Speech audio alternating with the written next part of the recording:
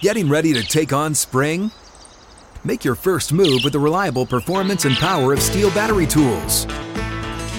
From hedge trimmers and mowers to string trimmers and more, right now you can save $50 on select battery tool sets. Real Steel.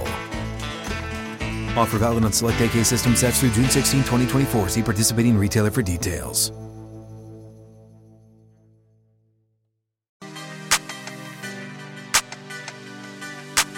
Out of the gates and ready to go. Monday edition is here, recapping a massive wildcard weekend across the NFL. Plenty of headlines to hit. With Chad Withrow, I'm Jonathan Hutton. Dan Dockett joins us in 20 minutes. Don't at me. Great show this morning. We recap the big headlines from the early afternoon. That's with Dan in 20 minutes here across the Outkick Network. Then Jason McCourty, co-host of Good Morning Football on NFL Network. He was on the radio call for Jacksonville and Los Angeles, where the Jags come from behind, down 27, and win the game 31-30. We will start there and hit many more headlines here. Chad, good afternoon. Good afternoon, Hutton. What I thought was going to be just a lazy, too many blowouts, not great wild card weekend became a thrill ride over the weekend, starting really with that comeback by Jacksonville that I certainly did not see coming. I thought the way Trevor Lawrence played against the Titans the week before and then the way he started that game, I'm thinking, man, what a way to crash and burn and end the season.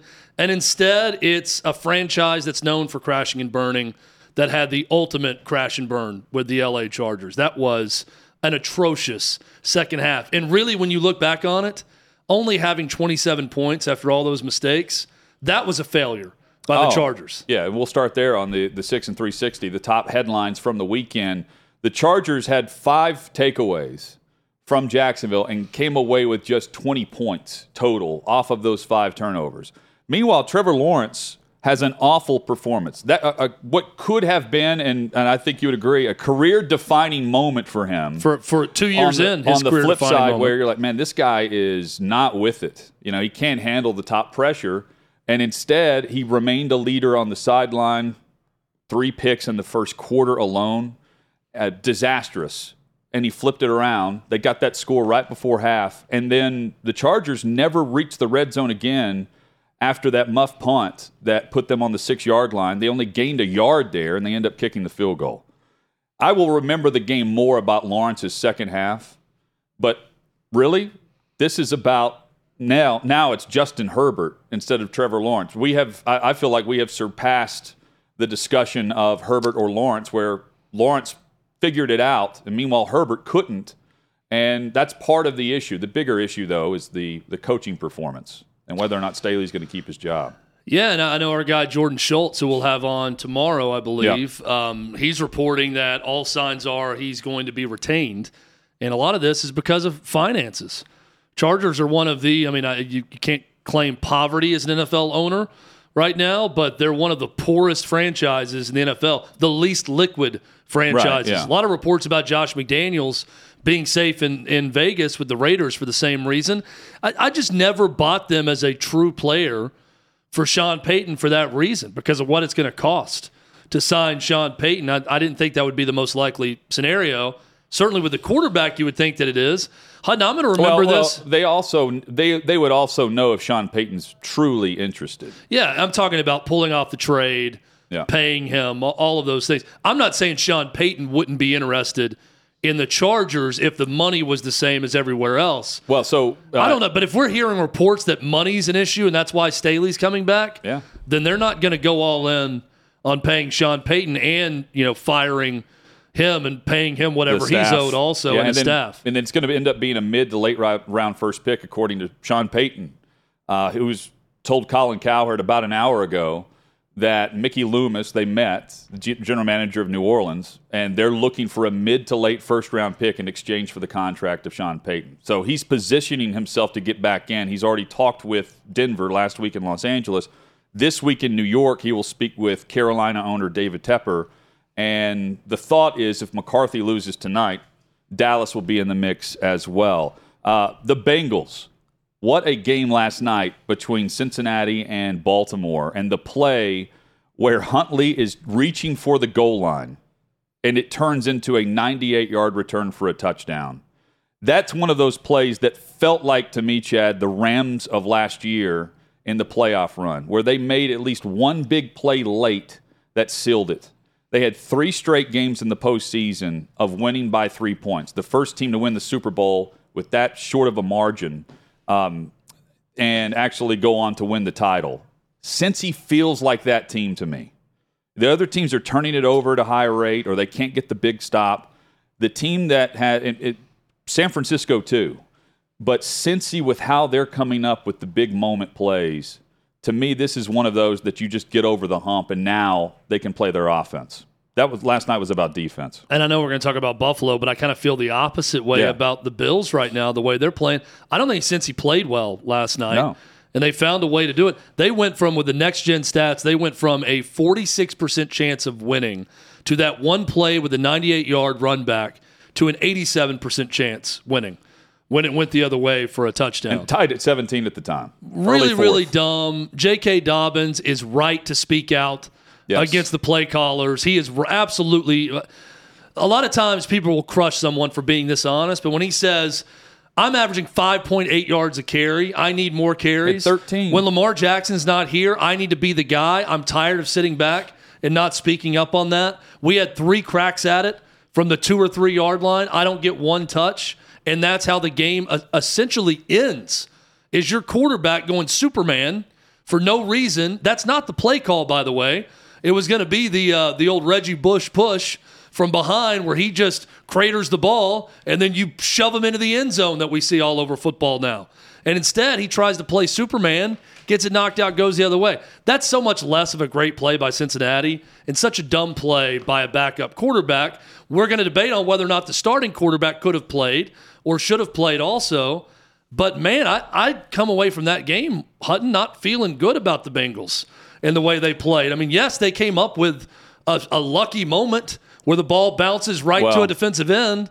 But other than that, I don't really know what to feel good about them just with that one performance. Well, they're doing enough, right? The mistakes by Buffalo are continuing to be a trend.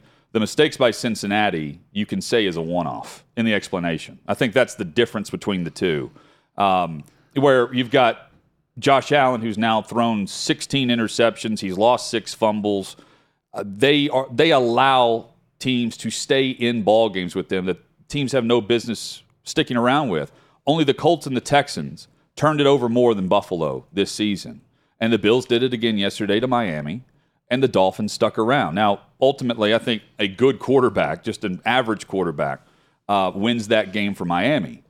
Because late in the game, Miami also had their own problems. But they had no business sticking around with Buffalo, and the Bills nearly dropped it late and allowed Miami to be the true Cinderella of the opening weekend. I think Mike McDaniel in that game went from, this may be one of the greatest playoff coaching performances in history. If you go to Buffalo and you win with Skylar Thompson as your starting quarterback and they're scoring as many points as they did, to what in the hell is Miami doing on that final drive? It went quickly to that. The false starts, the delay of games. The down issue. McDaniel having to come out and say, we screwed it up. I thought it was a first down. It was 4th and 1. I was told by someone reliable that we picked up the first down. Come to find out we didn't. And that's where they took the delay of game on that play. Really unfortunate for Miami. And I'm watching that thinking of all the publicity with Damar Hamlin and this team that's become America's team, the Buffalo Bills. If you don't have a dog in the hunt, you're going with the Bills right now to win the Super Bowl. If they would have lost that game, the way they're up 17-0 and rolling, they fall behind 24-20.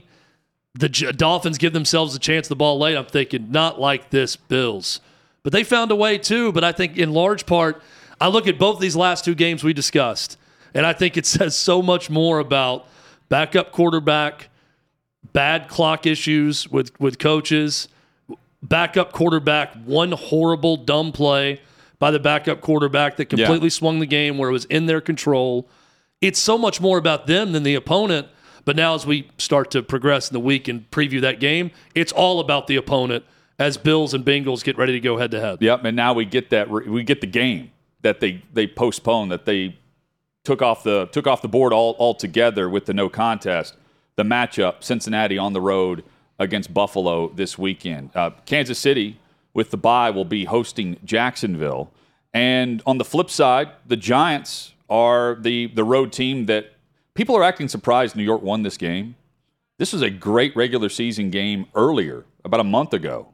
And they lost that one in Minnesota on a 62-yard field goal as time expired. The Giants, led by Daniel Jones, have been incredible.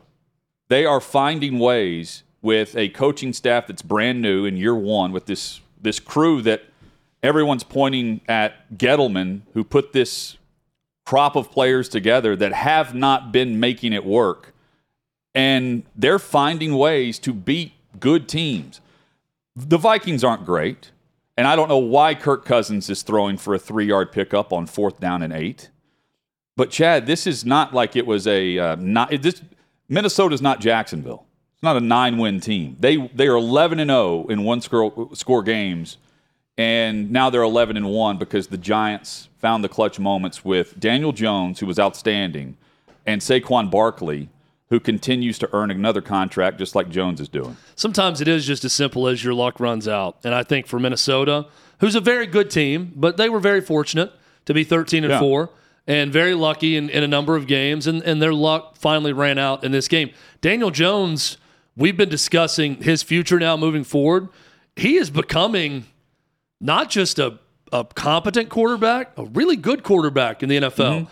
First guy to ever pass for over 300 yards, throw 2 touchdowns, and rush for over 70 yards in an NFL playoff game in history is Daniel Jones after yesterday. He's the leading rusher in that game, a game featuring Saquon Barkley and Dalvin Cook. Daniel Jones is your leading rusher for the game.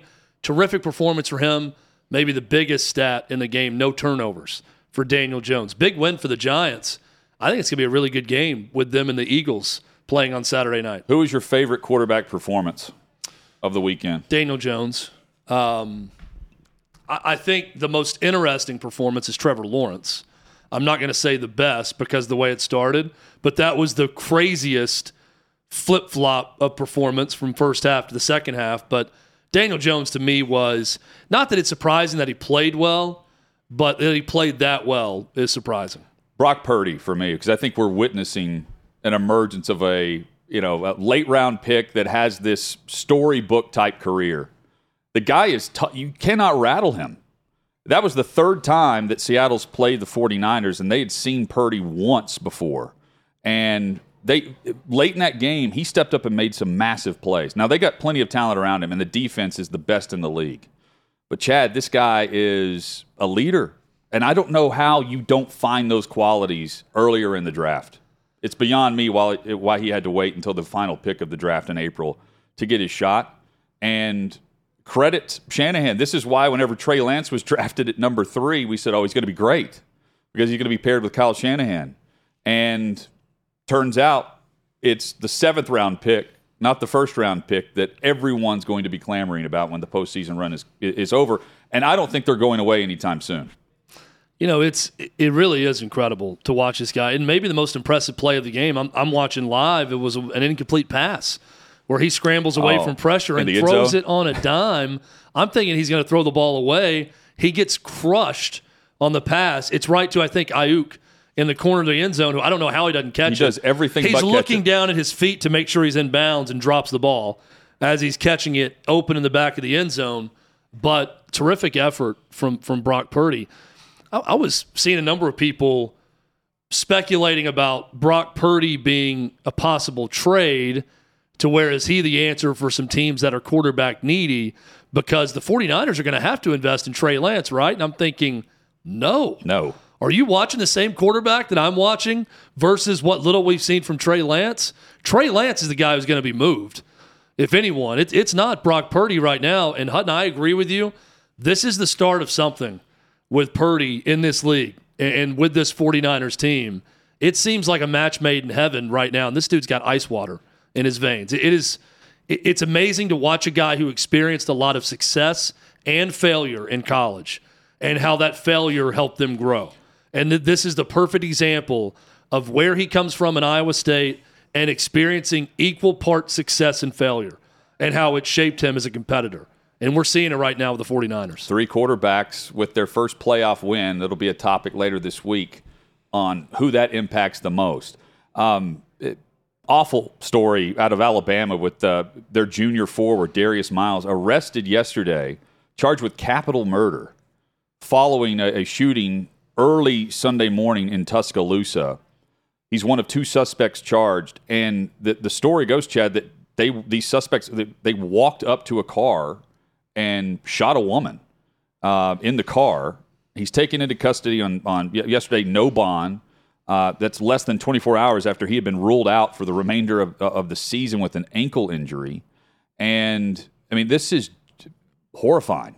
And it's something you don't see certainly as breaking news inside of college basketball coverage, right? You're flipping over to A&E and watching 48, First 48 or whatever that show is. Well, immediately the Baylor basketball scandal came to mind where a player murdered another player on the team, and then eventually the coach was covering it up. With the cover-up, yeah. And that became the big scandal with Dave Bliss was the coach. That's what came to mind because it's so rare that you're talking about a capital murder being allegedly committed by a player on one of the top, not just any college basketball team. Alabama's the best team in the SEC. They may be the best team in the country right now. They are a legit national championship contender in college basketball. They are that good. And now Nate Oates is going to be dealing with one of the guys he brought to campus possibly murdered somebody. I mean, it's hard to even say if you're the coach of someone that you're dealing with that. Alabama immediately took his name off the roster. Immediately you could not find his name right when this story came out. Very odd timing that he was away from the team for a couple weeks dealing with, quote, personal issues. Then he was back that day in their game, and he was on the bench but ruled injured with the ankle. And then out for the year. Late that night, this happens. Terrible story all around. Coming up, Dan Dakich will weigh in, and we'll also go back to the NFL and recap the top storylines. We'll look at it from a different perspective as well. The quarterbacks that did not get it done, that had a great opportunity to help their team advance and choked it away. Dan is next, and Chad, he'll be pissed off for greatness. Always. He always is. This is Outkick 360. Get ready for the greatest roast of all time, the Roast of Tom Brady, a Netflix live event happening May 5th. Hosted by Kevin Hart, the 7-time world champion gets his cleats held to the fire by famous friends and frenemies on an unforgettable night where everything is fair game. Tune in on May 5th at 5 p.m. Pacific time for the Roast of Tom Brady, live only on Netflix. You can follow us at Outkick 360 and also find us at 6th and Peabody with Yeehaw Beer and Old Smoky Moonshine. Outkick 360 rolls on with Dan Dakich of Don't At Me. You can hear him mornings, watch him mornings, right here across the Outkick Network. Dan is fresh off another award-winning show, and now where are you? I know you've got the background behind you, Dan, but are you like lakeside? What do you have a cigar after this? What's up? I just got done with a workout, Peloton.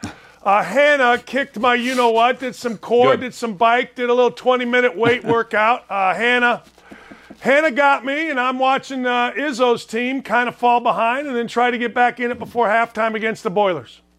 It's a lot of college basketball going on right now for sure, Dan. We're going to talk about a lot of it.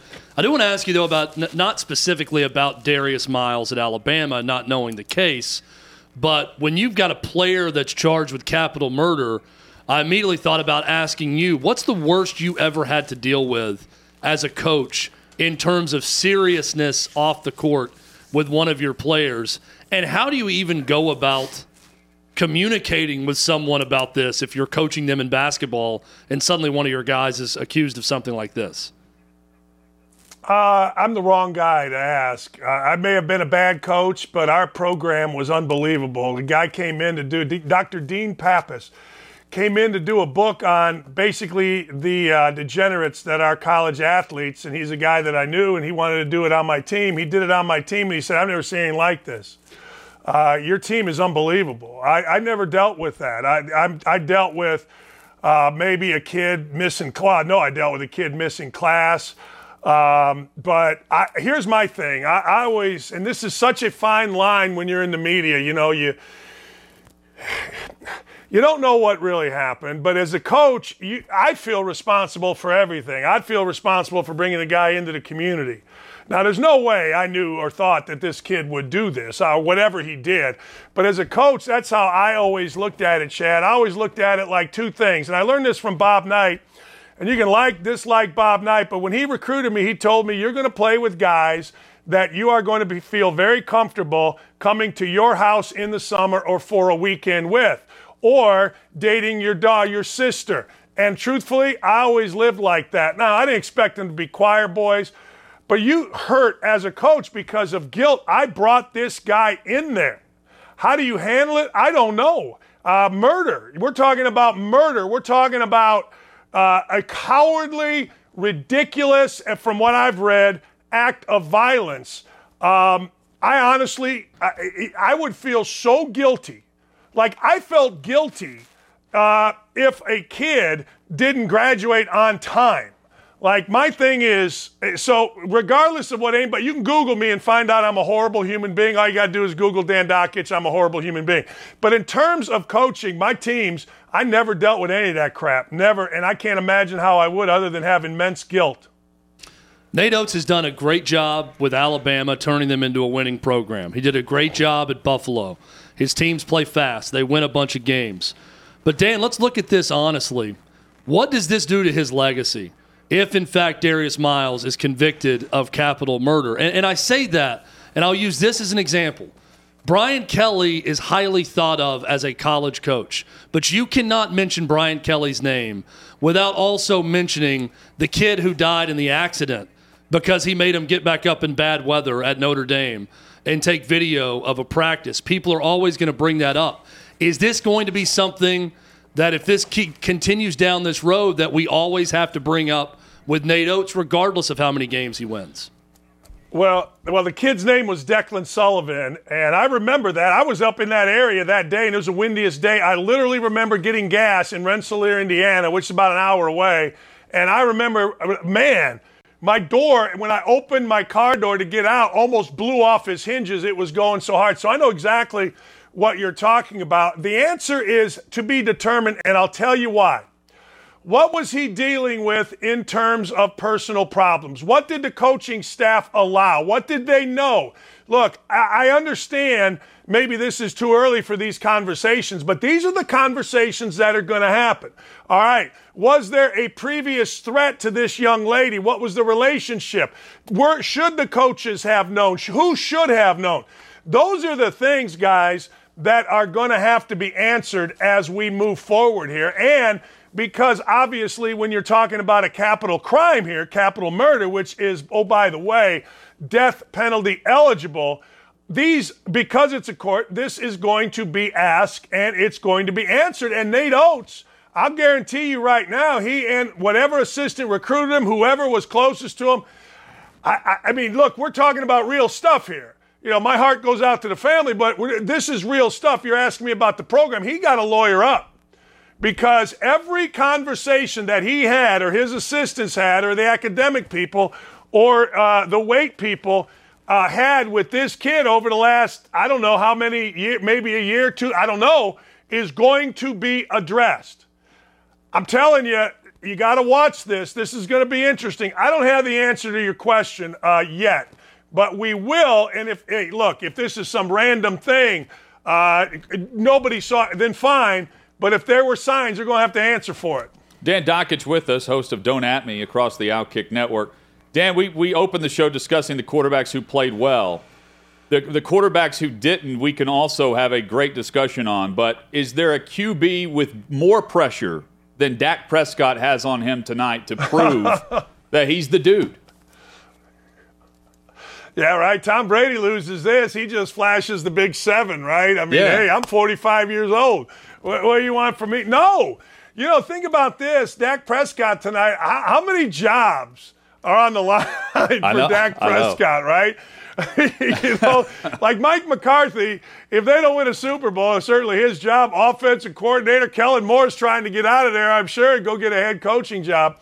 But to your point, look, I was really impressed with Trevor Lawrence. The easiest thing in the world to do is be a front runner. You come out and everything's humming, man. And then maybe you slip in the middle of the game, but you get it back. That dude was god-awful from the get-go. I mean, you're talking about 4 interceptions in the first half.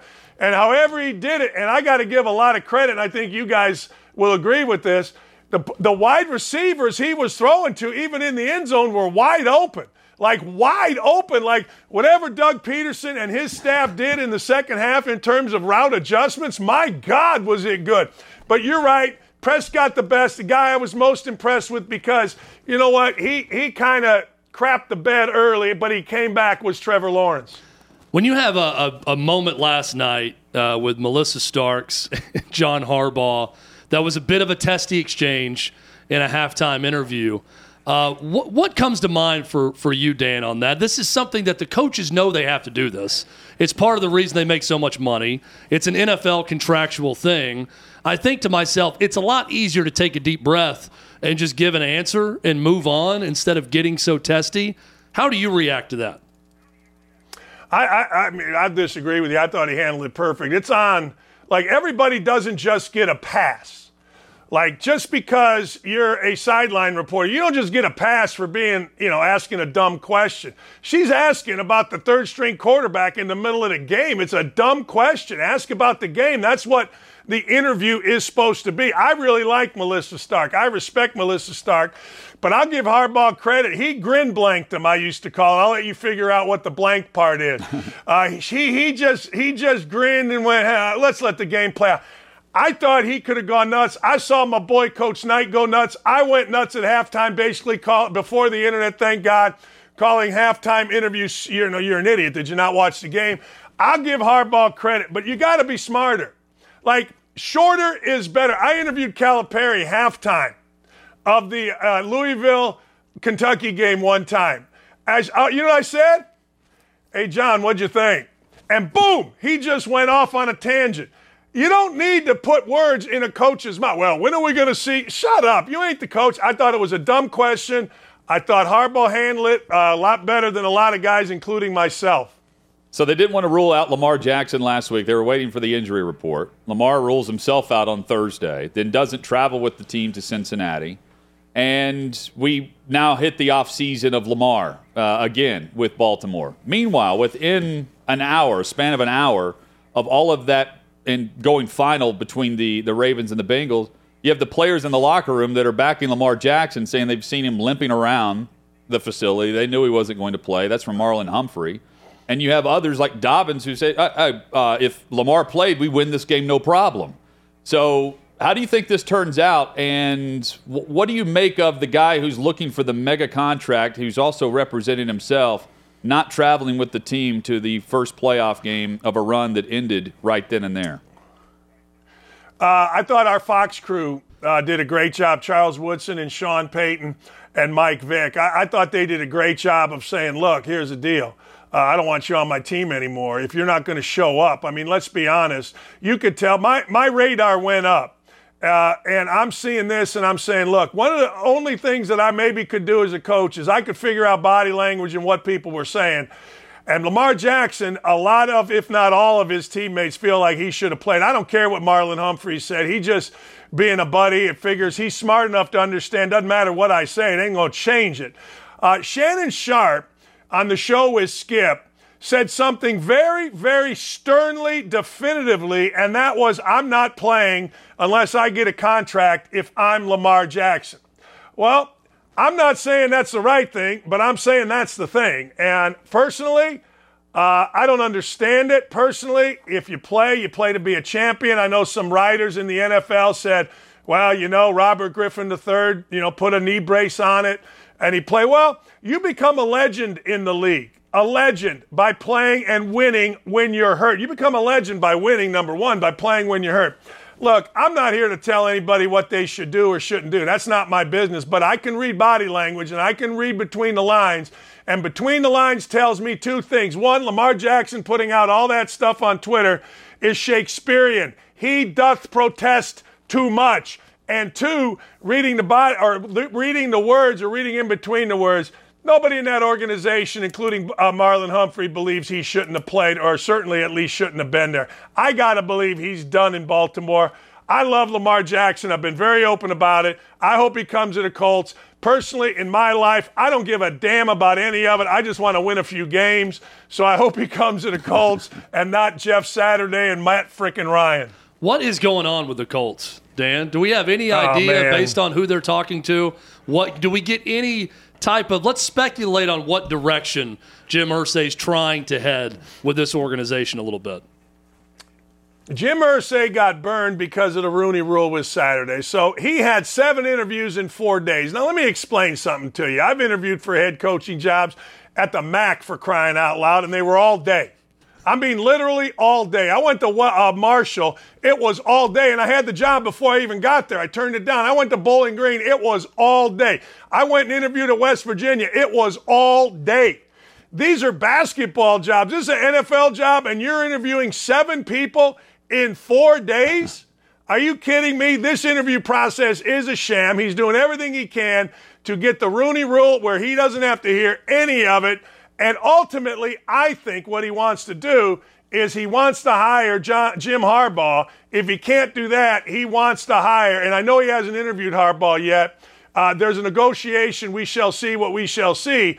But I know he wants to do that. I know he wants to keep Saturday in the organization. I think he's clearing the Rooney Rule. He's seeing if there's anybody in this interview process that stands out to him that he can jump over Saturday. But I swear to God, the Holy Grail is Jim Harbaugh for Jim Irsay. I think Harbaugh's probably too smart for it. Dan, did your Super Bowl prediction change at all based on what you saw this weekend? You sticking with the same teams? Well, I can't remember who I did. It's a long time and I'm old, but I did say this. I'm not in love, as many are, with the Bills. I told you this before, and I catch a lot of grief for this, but I didn't like Josh Allen's eyes. I don't like his eyes in big moments. I'm not saying he's not great. He's great. But I'll tell you this, if I were going to make a prediction now based on yesterday, I'm not taking any of those teams except San Francisco. Give me San Francisco or Philadelphia, and I'll take Kansas City on the other side. I'm not in love with the Bills. I'm not in love with any of those teams I saw yesterday. Jacksonville, good for you, man. You got to win, but you'll go home next week. The Giants, pretty tough team, and Daniel Jones looks like a dude. But San Francisco, I mean, hey, look, I believe they could throw one of the 3 of us out there. We'd throw for about 250, and we would win like 42-8 or something. It's unbelievable. But give me either Philadelphia, San Francisco, and I'll take the Kansas City Chiefs, and we'll figure it all out. In fact, I'm going to bet it right now on DraftKings. Do it. So going back to college basketball, embarrassing week for Kentucky the past week. And they responded. Full credit to them. They killed Tennessee on the glass, out-rebound them by more than 20. Tennessee was terrible offensively in the game, but Kentucky played good defense. Dan, I know you were watching at least the end of that game. What did you make of Kentucky's response to what's been a disappointing season? It's what's supposed to happen with a historical all-time program. It is absolutely what is supposed to happen, and credit John Calipari. Now, let's be honest. I think you tweeted it out, Chad. I mean, there's some missed layups in there, like, my goodness. I mean, hey, look, I'm not saying I could jump it all, but I can make that even in traffic. Zakai Ziegler missed 3 or 4 by himself in that game. A couple that were breakaways wide open off the backboard, nothing else. You know, Chad, I always equate it to this. 1 year, we're going to go to the NCAA tournament. All we got to do is beat Miami. We're up 3. One of my players gets a rebound. And nobody's around him. He clears space. Nobody's around him. He lays it up. And I start looking the other way to see where we're going to set up our defense. And I hear a groan, and I'm like, whoa, he missed it? What are you talking about? There were 3 of those late with Kentucky, with Tennessee, where I'm like, all right, now the score is, what? He missed, or they're going to get back into 1. Wait, they missed it? What the? Hey, I did say this. Indiana bounced back. I always like Indiana at home on a Saturday afternoon, particularly if it's not a noon game. Put it at 1 and you're fine. Noon, everybody's hungover. Nobody shows. 1 makes a big difference. And great programs are supposed to bounce back. You saw it last year. Kentucky went into Kansas, beat the you-know-what out of them. Kansas ended up winning national championship. Great programs are supposed to bounce back. Kentucky did. But I got to tell you, they got helped by Tennessee. My goodness. The officials in football and basketball are so inconsistent. And even when they're good, they're not great. There's no great crew that is known for being excellent. It's just if you're good enough, hey, congratulations, you got a consistent crew. It's really like I don't understand how there's not more investment from the college level. What is Jay Billis watching, by the way, too? Yeah. On Saturday in that game, I think Jay Billis is a smart basketball guy. There are times he was criticizing something that I'm thinking that's not what to criticize in this game in terms of officiating. One was on an elbow to Vescovi where he's not in clear guarding position. I'm thinking, have you watched the way this game has been called? The inconsistency kills me, Dan. Well, I'm going to go through a couple things. Yeah, Jay doesn't want anybody to be touched. He doesn't. And he was a big physical player. I used to laugh at him. I go, you're whining about contact, and that's all you did. But anyway, Jay doesn't want anybody to be tough. I thought the officiating, I like to see guys battle on the backboard. Like Shibwe went after every rebound. It made it difficult. Same thing that Edey does here for Purdue. Let me give you some numbers on the NFL. Can I give you some NFL? I talked to 3 different NFL former officials. Good. Because there's a big article in Sports Illustrated ESPN.com, how bad the officiating is. Listen to this. 8 to 10 years is the average amount of time it takes now to get into the NFL. That includes high school, junior college, whatever. It used to be a minimum of 20 years. Now, because they tried to get all their experienced guys out and get younger, more diverse, all those kind of things, they went from, it's now 8 to 10 years as opposed to 20 to 25. Half of the staff, the experienced staff in that group has been lost. 52% has less than 10 years NFL experience. Listen to this. 5 years or less, 37%. A friend of mine who had Super Bowls, he did championship games, was talking to a 24, 26-year-old, whatever he was. He's one of those NFL ref, 26 years old. And he said to the guy, hey, look, man, you got up here at 8 years or whatever. He goes, used to take us 20 to 25. And the arrogant guy said to him, well, you must not have been very good. This guy did Super Bowls, 26 postseason assignments. The NFL, they're scared to death of not being diverse. They're scared to death of being too old. So they got rid of damn near half of their guys who were the most experienced and went to these numbers. Now, I got to tell you, if there is a sport where experience matters, it's in the NFL. Now, they got rid of white guys, African American. They got rid of guys, any experience. Half of them were shipped out. So you get what you pay for. And everybody inside the league knows what a sham this is and knows how awful it is. So there you go. I'm bringing nuggets to you guys on NFL. College officiating is just awful. It's always been awful.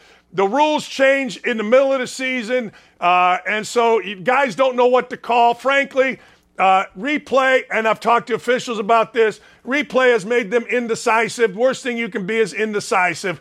College basketball, but those are the numbers on officiating in the NFL, and you're seeing the results, and you'll see it again tonight. Consistency and the rules don't change with Dan Dakich on Don't At Me. And brought some research today. That's right. Which we appreciate. That was great. I did.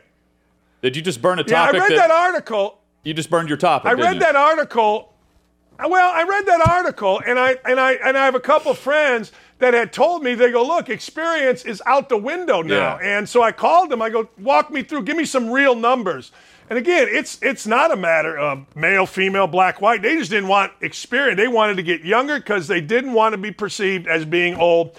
And you see it every day. The officiating in the NFL is horrible. Anyway, there you go. Dan, go get after it, man. I got 2 things tonight. I got to root like hell for Michigan State because I'm an Indiana guy and I don't like Purdue. And I hope Tom Brady wins tonight because I want to see the chaos going on with McCarthy, right? I'm rooting for the chaos as well. That's presser, what I want to see. The post-game presser. The gang up in the Jerry in the tunnel. Jones just lurking around the back of the press conference the whole time. It's going to be beautiful. Yeah. Right. Dan, we'll catch up soon, I call man. it sniffing around. He'll Jerry doing Jones that. doing the Joe Biden, sniffing around. Thanks, guys. Later, bro. Dan Dockich, you can catch him mornings, 9 a.m. Eastern, across the Outkick Network. And for more, head over to Outkick.com. Coming up, Michael Vick among those, calling out Lamar Jackson for not putting a brace on his knee and actually playing for his team, or at minimum, traveling with his team. Details next on Outkick 360. You ready? Showtime. On May 3rd, summer starts with The Fall Guy. Let's do it later. Let's drink a spicy margarita. Make some bad decisions. Yes. Audiences are falling in love with the most entertaining film of the year. Fall Guy. Fall Guy? Fall guy. That's what the poster said. See Ryan Gosling and Emily Blunt in the movie critics say exists to make you happy. Trying to make it out? Nope. Because I don't either. It's not what I'm into right now. What are you into? Talking. Yeah. The Fall Guy. Only in theaters May 3rd. Rated PG-13. What's going down in Baltimore is your classic maneuvering for a contract, either there or elsewhere, with quarterback Lamar Jackson. He puts the tweet out on Thursday of last week, saying he's not playing. The reports of a grade 2 PCL strain. He says the sprain is more of a grade 3, and then he needs more time to recover.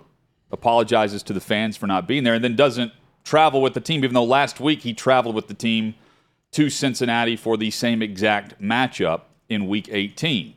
Well, that has, of course, elicited plenty of reaction from those who have played, currently playing, they're on his current team or not. And throughout the media and the fans, everyone's got an opinion on it. And yesterday, we heard from Michael Vick through the NFL on Fox.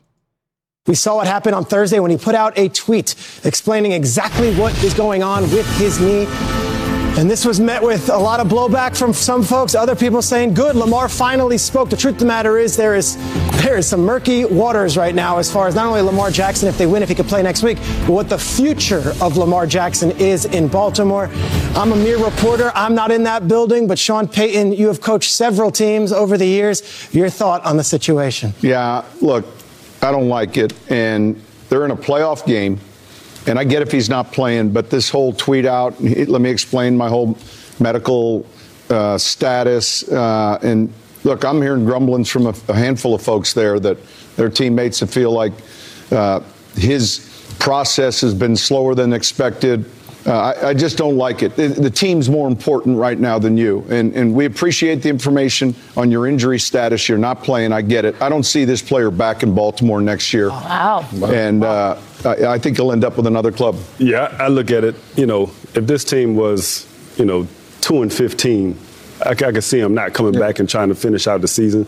It just seems that, we all play this game to try to win a Super Bowl. Like, that's the main goal. And if you have a team that's good enough to get to the playoffs, and you guys, we're not having this conversation. That contract. You're not having you're 3 games. I understand. Away. He's playing the game. I don't know if I would have the balls to do it. I'm being real honest with you. To sit out. But kudos to him. I mean, he's about his business. He figures they don't want to pay him. So, but Coach say, like you just said, it's the playoffs, man.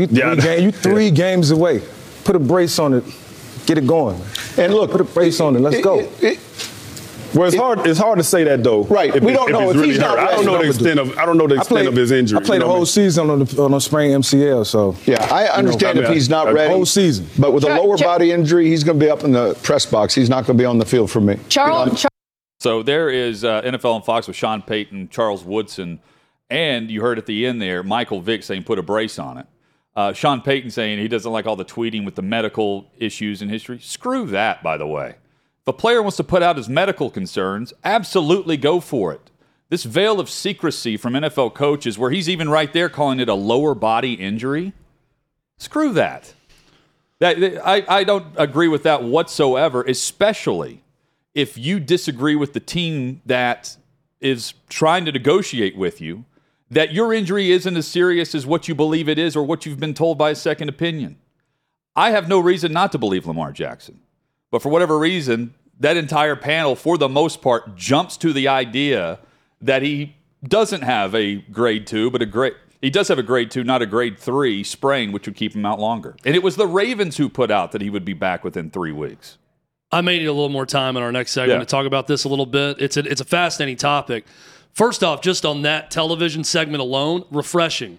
Refreshing only from the standpoint of I don't think I see people be that honest about someone dealing with an injury that often, especially those who've coached the game, played the game at the highest level. So we'll pick up I there. want to start from that standpoint with that discussion and the fact that both Sean Payton and Michael Vick were even willing to say it.